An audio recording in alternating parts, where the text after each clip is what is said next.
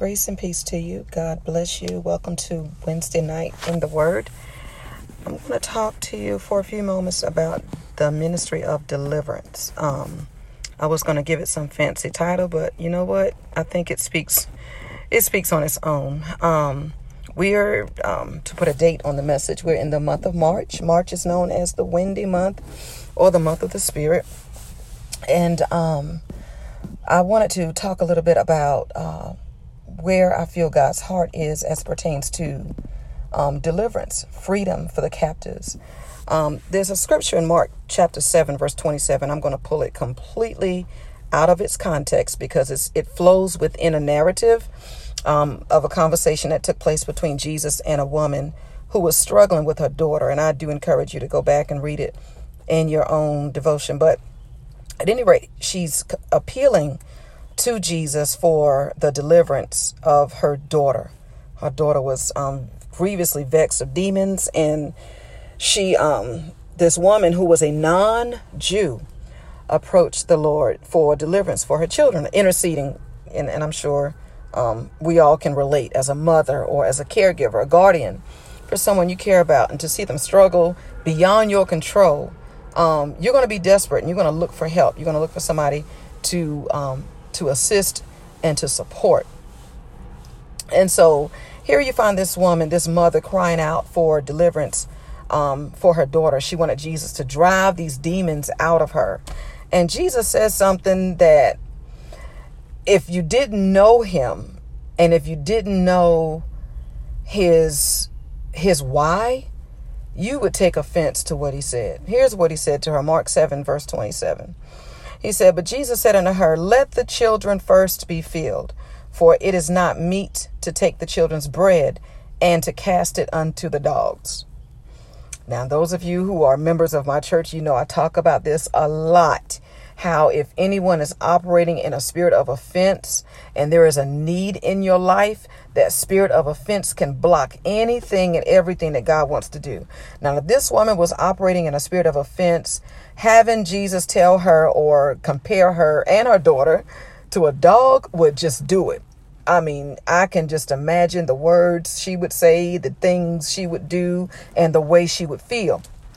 So you have to be very careful about not allowing the spirit of offense to block deliverance. I don't know who needed to hear that, but I feel like there are some that God is saying deliverance is yours. It belongs to you. There is a greater satisfaction, quality of life that you can appreciate, but you have offense in the way. And when you have offenses in the way, you can't get past your feelings being hurt. You can't get past your pride being hurt. You can't get past people knowing about what you're dealing with. And guess what? Those will be the things that will keep you bound. And so for this woman, because she did not have the spirit of offense, she was unbothered. Like one of my instructors said over last week, #unbothered. She continued to appeal unto the Lord. She continued to intercede. And she was like, "Yes, Lord, even the dogs eat the crumbs from the table." And so there is a hunger that we need to have when it comes to seeking God for deliverance and making sure we don't have offenses in the way that will block it. If God is using someone to release a word to you, and this word may cut, sometimes you have to bleed in order to heal. And, if they're coming with a word that you don't want to hear, you don't want to receive it, you don't want to acknowledge it, but that's the area where God is purging you and cleansing you, and you're operating in offense, you're going to hinder your own breakthrough. I know people, many of you know people, that can't get healed for being hurt, right? Like you can't endure the sword because you're grimacing at the pain. But sometimes you got to go under that knife. You got to go under that anesthesia. You got to go under that surgical process in order for the healing to take place. And so that's for whoever that needed to hear that. In this woman's case, she was unbothered. Her need was so great. It didn't matter what Jesus said. It didn't matter how he said it. It didn't matter who heard it. What she knew was that she had a need. and that only Jesus could supply that need. And so I feel like for many of us, there are areas in our life that we need God to touch. We need God to move in those areas. We need to see God. We need to see God in those areas. But sometimes we can't get past ourselves. And then when we don't see God like we expect to see him, we become angry, and then we open up doors for other spirits. But the topic tonight I want to talk about is deliverance is the children's bread. And I love the fact that Jesus said the children. In other words, in order to receive deliverance, if deliverance comes out of a relationship, you cannot be a church goer. You cannot straddle the fence and expect deliverance. You cannot attend a conference. You cannot buy a book. You cannot listen to a message without establishing and maintaining a relationship with the Lord Jesus. You have to be a child of God. And so I know that there's a lot of deliverance ministries out there. God bless every last man and woman of God who's going forth, and God is using them. God has given me a ministry of deliverance. My apostles have ministries of deliverance, and I know God works in the realm of deliverance. I'm a testament to the power of deliverance. God is real, and the power of God is real, and demons are real too. But at the same time, it belongs to us. Deliverance belongs to us. And with deliverance belonging to us, it is our bread. When you think about bread is a food of sustenance. It keeps you. It nourishes you. It keeps you strong. It fills you. It revitalizes you. It refreshes you. It gives you it gives you life. It sustains life.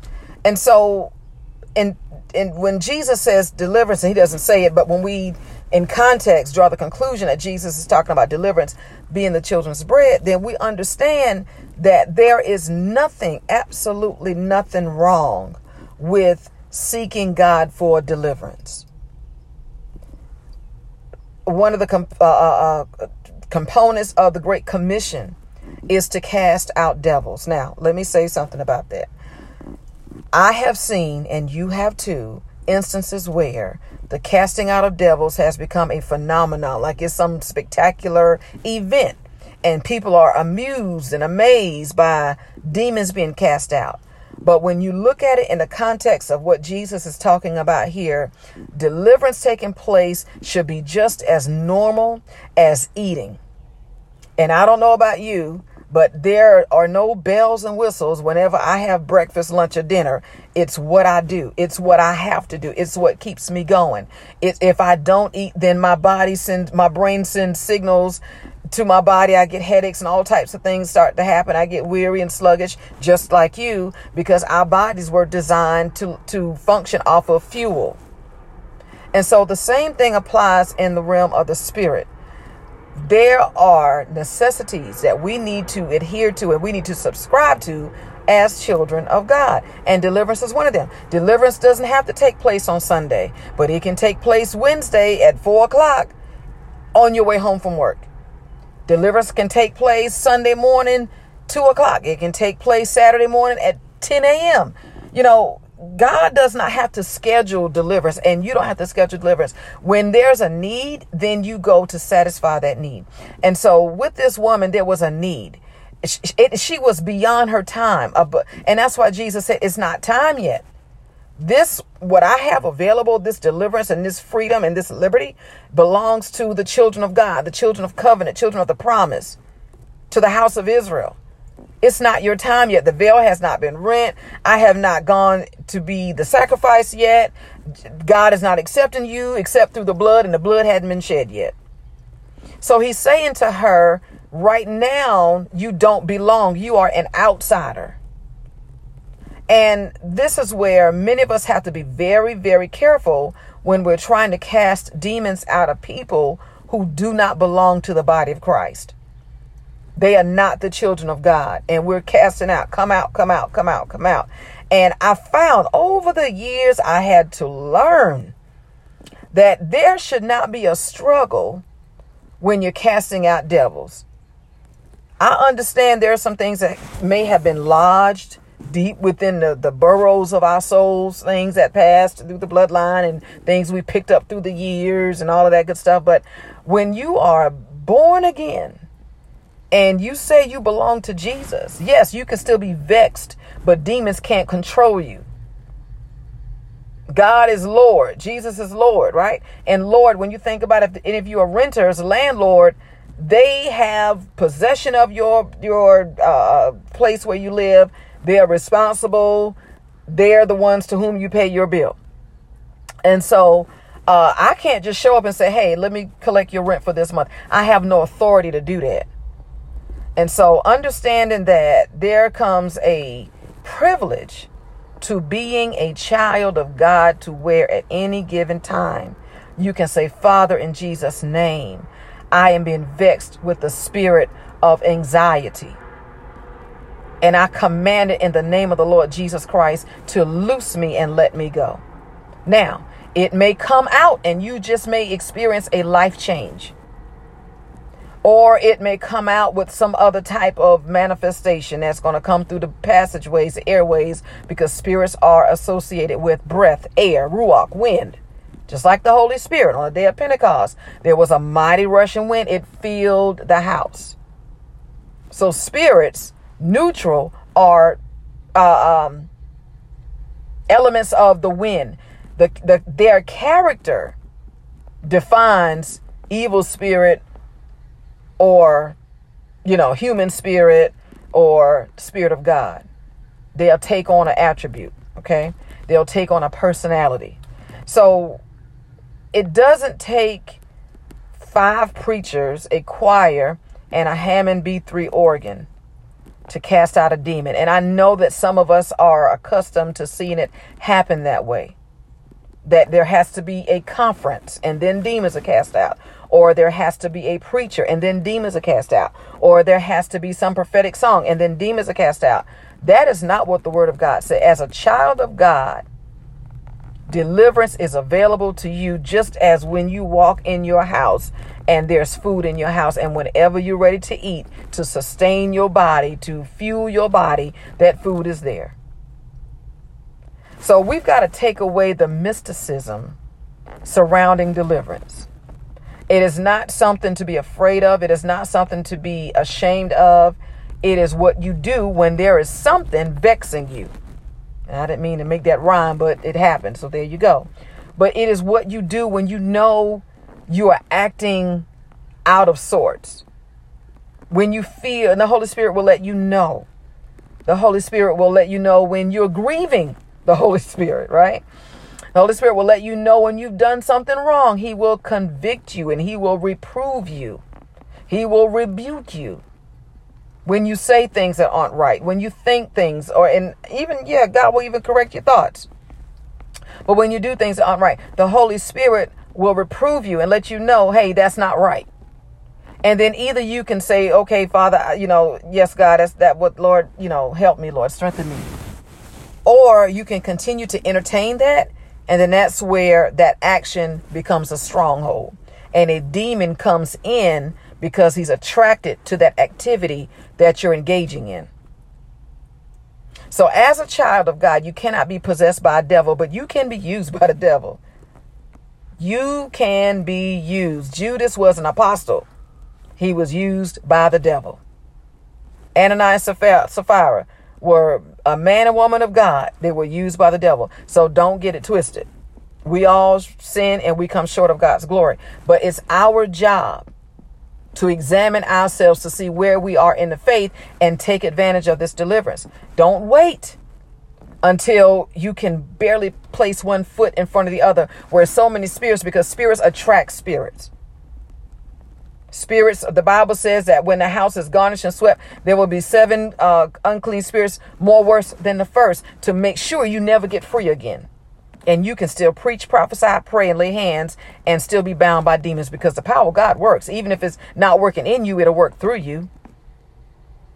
So we also have to be mindful that just because the gift is working, that doesn't mean that we're operating in the spirit of freedom. It can be that person's faith. The woman with the issue of blood received her healing by her faith. Jesus never prayed for her. And so again, there's sometimes that false understanding in the body of Christ that when someone prays for you and the prayer is answered, that person has some special favor with God or whatever. It was your prayer. It was your faith in believing God to do what needed to be done, despite that person. And so that's why we should always put our trust and confidence in the Lord. I'm not saying that people who are praying for you aren't right in their spirit. And I'm not saying don't ask anybody to pray that's not right, because people can hide stuff. But what I am saying is, even though you touch and agree with somebody, or somebody touched and agreed with you and a prayer was answered, it doesn't always mean that person was standing upright before the Lord. It could mean that you had the faith to move mountains in your situation. And God, because of your faith, moved on your behalf. It didn't necessarily mean it happened because of that person.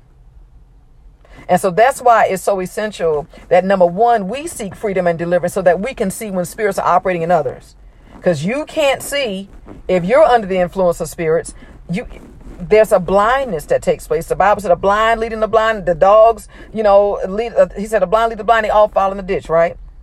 So there is a vigilance that we need in the body of Christ like we've never had before, because there are many spirits that have gone out into the world. Many false spirits have gone out into the world. And the Bible said if we were not possible, even the very elect would be deceived. That's how strong these spirits are. And this is what God was showing me late last night. This spirit of deception is strong in my city. I see it. It's really strong in my city. And listen, it's only strong because the people of God are not walking in boldness and truth. The people of God are not walking in boldness and truth. They're not vigilant, and they're allowing certain things to just happen, or they're subscribing to it, or they're supporting it, and it's going to get power. Anything that you turn your attention to, you empower. Anything, whether it's the Spirit of God or the spirit of the spirit that's not of God. Anything you turn your attention to, you're going to empower. So anytime you support something and it is not a genuine, authentic move of God, you are empowering that, even to the tune of becoming a partaker of the sin of that thing. And so that lukewarmness and that laziness and that slothfulness and that sleepiness that has set over the body of Christ, I'm seeing it like a wet blanket. And there's a lullaby that has gone out from the second heavens, and it has soothed people to sleep. People don't fight in war like they used to, because comfort has suffocated and kidnapped them. People have been kidnapped and suffocated by comfort. And the Lord is showing me that even during the time when churches were shut down because of COVID, doors of opportunity through loans were open. Whether they were disaster loans, COVID loans, PPP loans, or whatever. There was EBT. I mean, there was money. I don't know if anybody paid attention, but money was being literally thrown. You're talking about falling out of heaven. Money was being thrown. And instead of the people of God bearing down to remain sensitive to the Spirit of God and hear what he was saying, they allowed that season, that very brief, short season of prosperity, to lullaby them. So much so to the point many of them have not recovered. The money is gone. But the season where they should have remained vigilant, they allowed the dollars, they allowed the wealth, they allowed the good times, they allowed the times when they were just home and shut in. It suffocated and lullabied them. And so now this is why many churches across the land, you see now the fruit of that. It came from COVID. That should have been a season where the people of God hunkered down and drew close to the Lord like never before. But what God did with that is he exposed the lawlessness that was in the hearts of the people. He exposed religion, because those who had a religious experience, they died spiritually. But those who were walking with the Lord hand in hand, step by step, following him, praise God, they continue to thrive, not just physically and financially, but they continue to thrive socially and spiritually.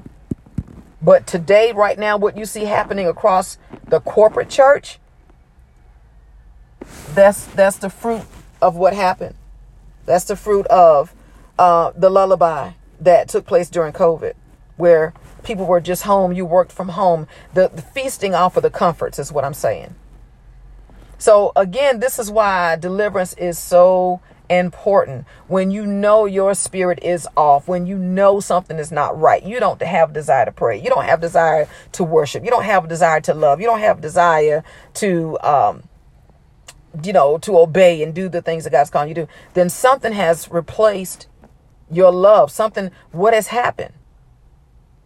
Spirits have entered in, backslidden spirits, lukewarm, all of these spirits have entered in and crept in unawares because we were not watching. And not only were we not watching, we had no watchmen on the walls. I don't even hear a lot about intercessors anymore. Like, again, all that lullaby spirit swept them away. Not all, but many of the intercessors, you don't hear from them. So when I say deliverance is the children's bread, what I'm saying is it's time for the children of God to eat. It's time to rise up out of being malnourished and living in famine, a spiritual famine. And what's sad about it is there's bread on the table, but we filled ourselves on other things, or we just don't have that appetite for God like that anymore. And for a season, just like with COVID, for a season, you'll be lullabied and you'll be rocked to sleep. But then when it's time to wake up out of that slumber, there's going to be disaster because God loves us too much. The Bible said those he loves, he chastens. There will come chastisement. So this word is for you tonight, for you, and you, that the love of God is real. The wrath of God is real too. And spiritual enemies, spiritual warfare is real. And just because you don't hear about it doesn't mean it doesn't exist. But I'm hearing God say, rise up and eat. There is food on the table. There's bread on the table. And God said, it's for my children. It's for my house. I have bread for my house. In my home, my children are free to eat whatever they want, as much of it as they want, whenever they want. They're all adults and they all have different work schedules and life schedules. And so we don't have a set time for dinner as such. We have a roundabout time. But they're free to get whatever they need whenever they need it. And I will make sure that there is meat in the house. That's my job, to make sure there's meat in the house. Well, God does the same thing to us in the realm of the spirit. As his children who abide in the Father's house, there is always meat in his house. There's always tools and resources and supports that we need to get to that place where we can enjoy this life, the abundant life that Jesus said we're supposed to have. And so that we're not experiencing an abundant life, it's not the enemy's fault. We're not eating. We're not receiving deliverance. We're not acknowledging those areas in our life that we're struggling in. We've overlooked it. We've overbooked it, and we've cast it aside. We'll deal with it later. But we don't know what later looks like. So I want to encourage you as you just feast on this bread of the word tonight, that you take a few moments in your devotion and you ask the Father in Jesus' name to show you the areas in your life where you have been vexed or where you are being vexed by evil spirits, and take authority over Jesus' name and call them out and cast them out. And I'm hearing somebody say, well, how do I do that? Guess what? If you were in Walmart and you saw somebody you knew with a red shirt on and you didn't know them by name, what would you do? You would identify them by what you see. So I would say, hey, you with the red shirt on, I'm trying to get in touch with you.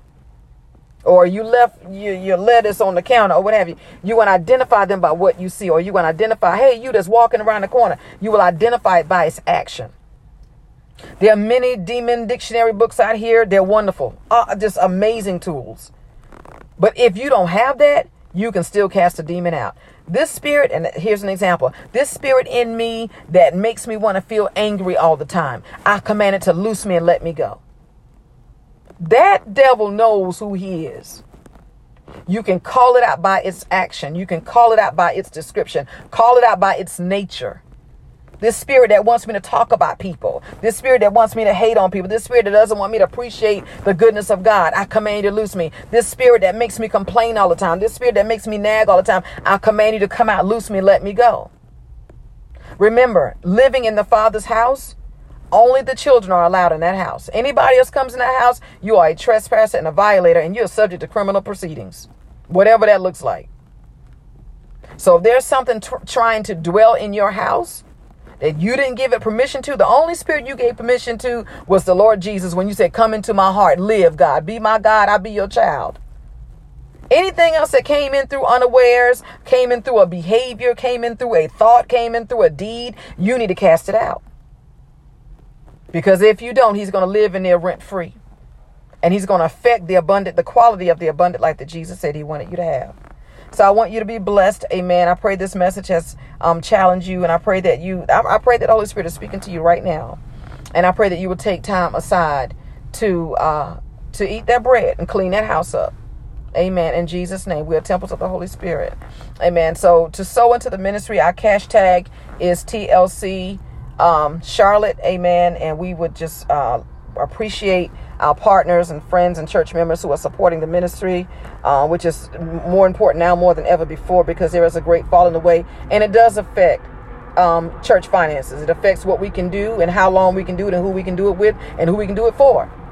But nevertheless, God is good. And he is a provider of his own. So we thank him for that. I pray that you are blessed. I pray that everything that you touch, amen, is blessed. I pray that the Father will surround you with his love, protect you and your family, and that all goes well with you. In Jesus' name, God bless.